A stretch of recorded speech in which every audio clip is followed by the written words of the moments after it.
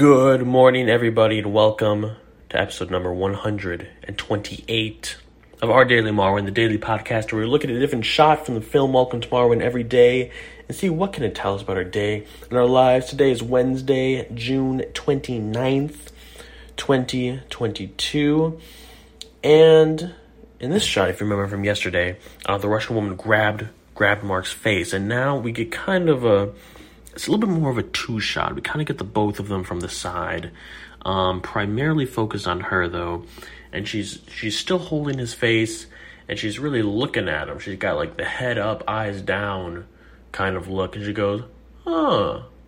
And that's all we got for this shot today. And now, I think this is a significant moment here, because I think Zemeckis is telling us that we, like this Russian woman, must stay always curious about the goings-on in our world. If you look how she's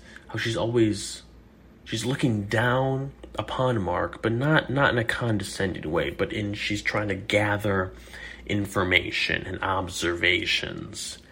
And that's what we must all do to the world and the universe around us.